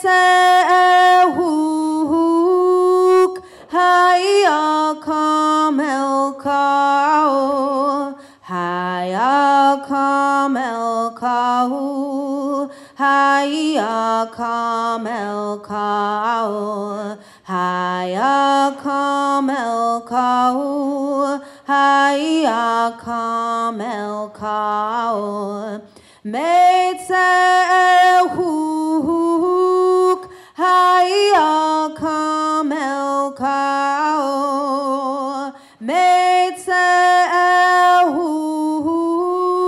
Haya kamel kao Haya kamel kao Haya kamel kao Haya kamel kao Haya kamel kao Metzehuk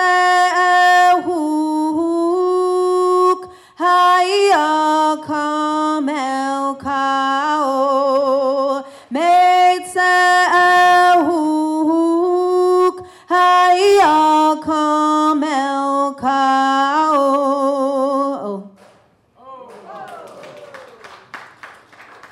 So I wanted to start speaking with language before I told my story, because really the language was the first part of this story.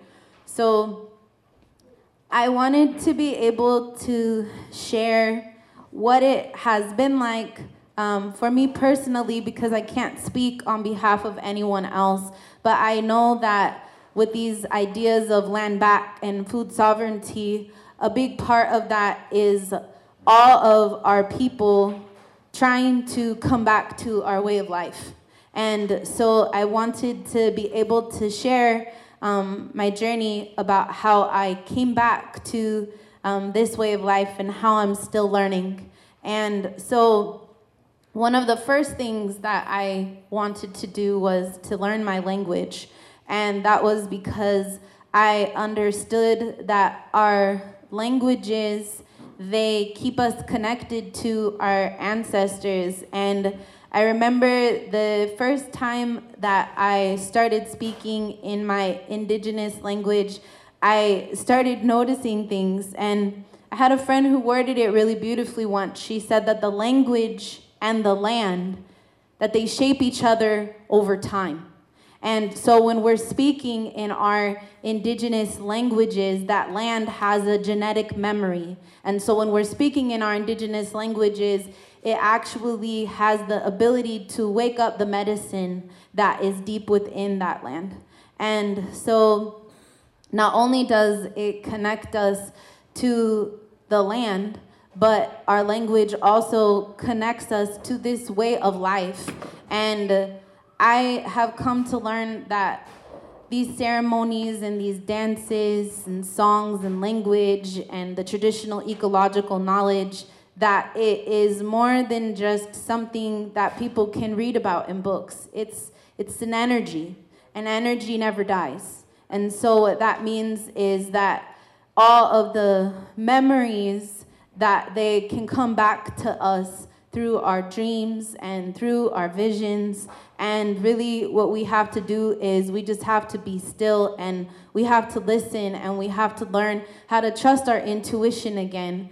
And so it's definitely been a journey. And so I started off wanting to learn how to speak my language, and my auntie Laura Somersault, a lot of people say she was the last fluent speaker, but that's not true. There were many fluent speakers, not just her.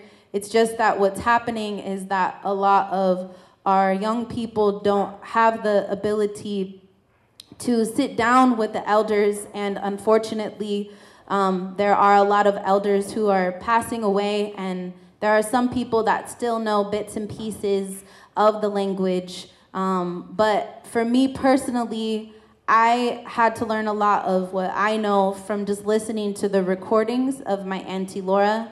And I also had to go and read books that were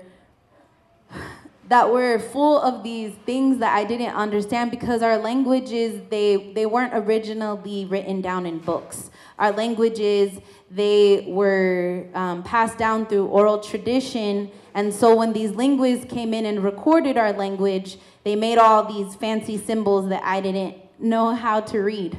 And so I had to go and I had to sit down with a linguist, and he had to teach me how to, pronounce all those little symbols in the book. And so that was, for me, the beginning of my journey, was learning at the same time as I was wanting to teach others, because I knew that I wasn't the only one who wanted to speak the language. I also knew that I wasn't some kind of expert, but that if I just listened to the recordings and, if I did my best, to work with the linguist, making sure I was pronouncing everything okay. And if I just incorporated language into every aspect of my life, that it could bring a lot of healing. And so in the beginning, it was a little bit frustrating, just because I figured out that even though I wanted to learn the language, that there was a lot of people who felt like there was no point in learning the language. They said, oh, well, nowadays there aren't that many people who are speaking the language. And so, like, how is learning how to speak the language going to help you get a job? You should learn how to speak Spanish, or, something like that. And, so many people, they just are living these lives where they're just trying to make money, they're trying to survive. And so I had to try my best to be patient. And so, Lyla and I were talking in the car, and she was saying, Desi, you could just be like that auntie who she just doesn't quit, and, she could just keep sending a word of the day. And in the beginning, everybody's like, gosh, why is she, sending me all this stuff that, I don't want. But then, maybe over time, right, if I just don't give up and I keep sending them that word of a day, then maybe it could be 10 years later, but somebody will eventually catch on to, oh, wow, she's been doing it all these years, right? And so I think that that's something that it takes. It takes consistency, and it takes a lot of patience, and it also requires a lot of resilience on our part, because, it can be really frustrating. And, I didn't want to just learn about language. I also wanted to learn about, the plants and the animals. And I remember I would get so frustrated because all these people that weren't native, right? They had read all these books about my ancestors, and then sometimes, right, like, it was frustrating because sometimes I would actually have to learn from them, right? Like, oh yeah, like, I know all of the different sounds of all the different birds, and I'm not native, but I can still teach you. So that required me to have that humility, and I was like, okay, even though this person isn't native, like, this person knows, the language of the birds. And as a native person, it's really important for me to understand that too, right? And so, it can be difficult to navigate this world. It could be, really easy also as Indigenous peoples to get discouraged when we become, like, tokenized, right? Where people are like, oh my gosh, you're Indigenous. Like, do you know everything, right? And then I have to constantly come back to this place where I just believe in myself, right? Even though I don't have a PhD yet, even though I'm not an ethnobotanist and all of these things, it's super important for me to just say what I do know. And, that's something that one of my elders that they are constantly reminding me is they say, you do know the land. You do know it. It's a part of your DNA, right? And when you speak from your heart and those ancestors are flowing through you, you can't go wrong. And so that's something that I'm learning, is how to get out of my head and how to understand that, it takes courage to take that first step, right? And so that's what I've just been trying to do. And so I do not come from a federally recognized tribe. There are some tribes that they have sovereignty over a piece of land where they all live together. My tribe does not have that. I come from the Mishawuwapo tribe, and so a lot of us live all over California, all over the United States. We don't get together as often as I would like. And so when I'm thinking about things like, well, how do we do things like land back? Or how do we do things like, take care of the land? And I think that a big part of it starts with just people falling in love with the land again, right? And so I'm actually going to be having a cultural gathering soon, and not only is it going to be a language immersion, but it's also going to be an opportunity for the people in our tribe to learn about the native plants and the animals that are at Sugarloaf Ridge State Park, which is a place that I've been spending a lot of time, and I've been learning the plants of all of these living beings. And I had an auntie who, she said something really special to me, and she said, you can point at that tree and you could say, oh yeah, I can use that tree for this, and I can use that tree for that. But when we point at things and we just say what we can get from them, right? We're also forgetting that that is a living being that provides so much for not just human beings, but for the whole planet. And that tree, it has a story, right? And so it's important for us to sit with that tree long enough to be able to understand that story. And so for me, that's been one of my biggest inspirations, is learning the stories of how everything is interconnected, and being able to tell those stories to the young people in my community where I live. So, there were not that long ago books in Napa Valley saying that the Wapo people were extinct, right? And there are a lot of people who still don't know that we exist. And so we're constantly having to fight just to say, hey, just so you know, we do exist, and we're still here. And where I live in Napa and Sonoma, that's a part of the traditional territory of our people, it's just full of a bunch of wineries, right? And so there used to be so many oak trees, and that was a really big part of of our history. It's a really big part of who we are, right? And so that's just what I've been doing, is I've been falling in love. I've been falling in love with all of the biodiversity that's there at Sugarloaf Ridge State Park. I also see how even though me and my mom, we were able to get gathering permits to be able to go there and gather our things, that there's still a lot of work to be done, because unfortunately at that park, they do not allow there to be these cultural burns. And that's because they, the government still sees it as a liability, right? Oh, there's houses that are nearby and you might burn one of them down. So we don't want you having these burns. But I can see all the overgrown brush that is at these parks. And now that I've been learning the traditional ecological knowledge, every time I go to these parks, I just see this big fire hazard, right? It's so beautiful, but it's this big fire hazard. And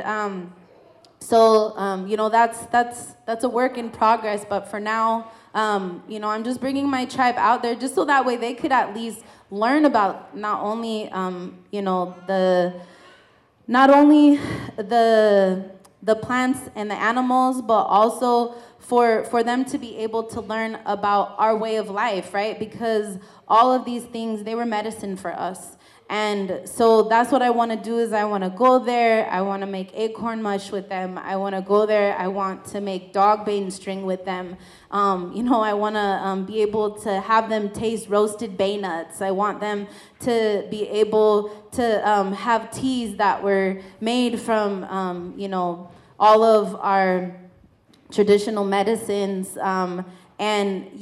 So that's just a beginning place, is that I want them to understand that everything that we see, that it's medicine, and that we're medicine, right? And so I want us also to be able to interact with these places. So that's the thing, is yes, We dance in our roundhouses, and there are, California indigenous peoples that go to roundhouse ceremonies. Our people also go to roundhouse ceremonies, and we do not have a roundhouse of our own yet, but right now we are guests, in the roundhouses of the neighboring tribes, and I'm also a part of a dance group, and so it's really important, for us to be able to take those prayers out onto the land, because that's the thing is, all these ceremonies, they help to wake up that medicine. And so when we go out there and when we have these ceremonial dances on the land, it does make an impact.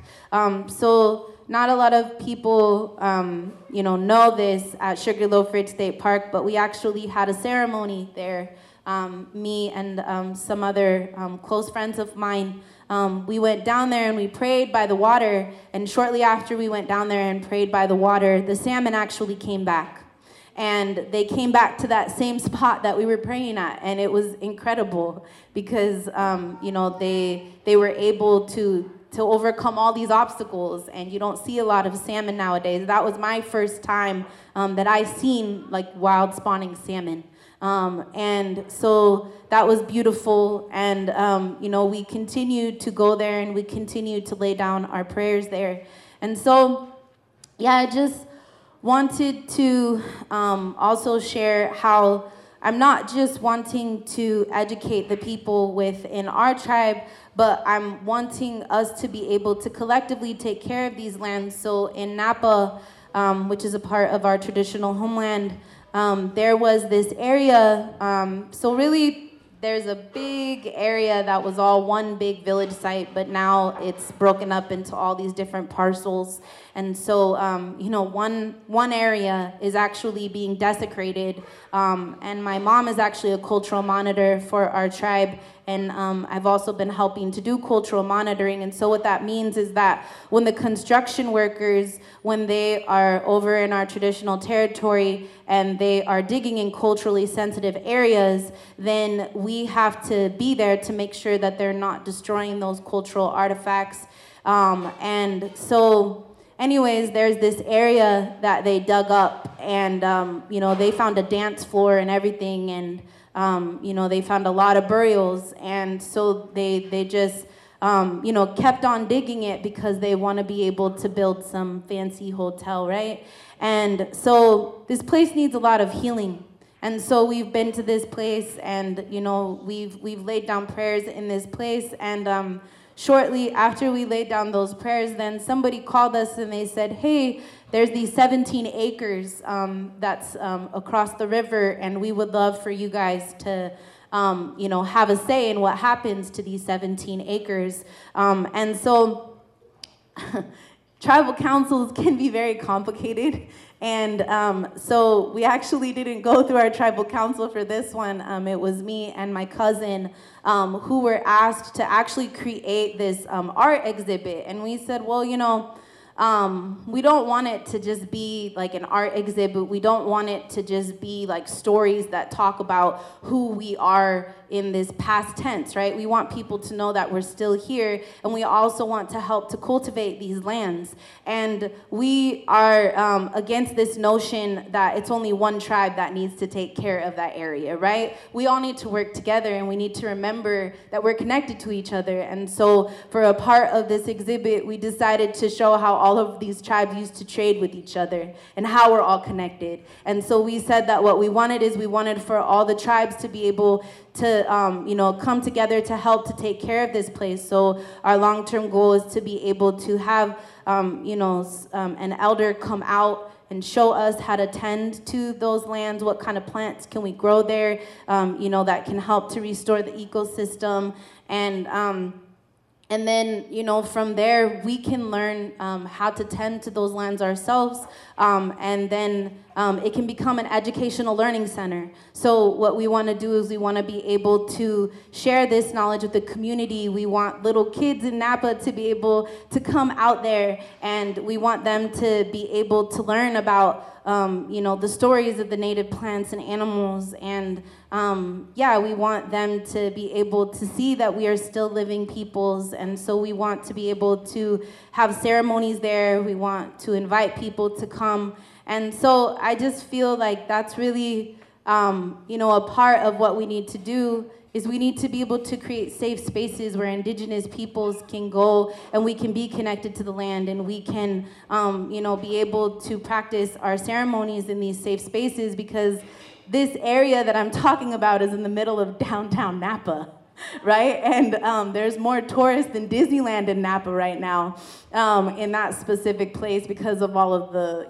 music festivals that they have and all the winery and everything else. So now when people walk by, they're gonna be able to see, hey, look it, that's a space for indigenous peoples. We're still there, and we just want to be able to share with people how important these native plants and animals are to us, and how without them that, really the whole ecosystem will fall apart, right? And you can't just have all these monocrops. And so that's my story that I just wanted to come up here and share with you all, just, the efforts that I have been making to relearn the culture, and to teach as much as I can at the same time. Oh.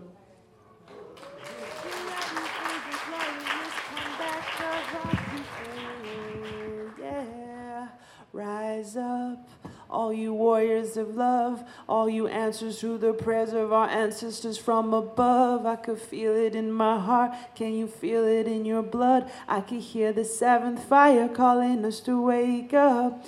All nations rise. This has been a special episode of Unmanageable, Architects of Abundance with Lyla June and Desirae Harp, recorded live at the Mateel Community Center in Southern Humboldt, just over the Mendocino County line, on April 28, 2023.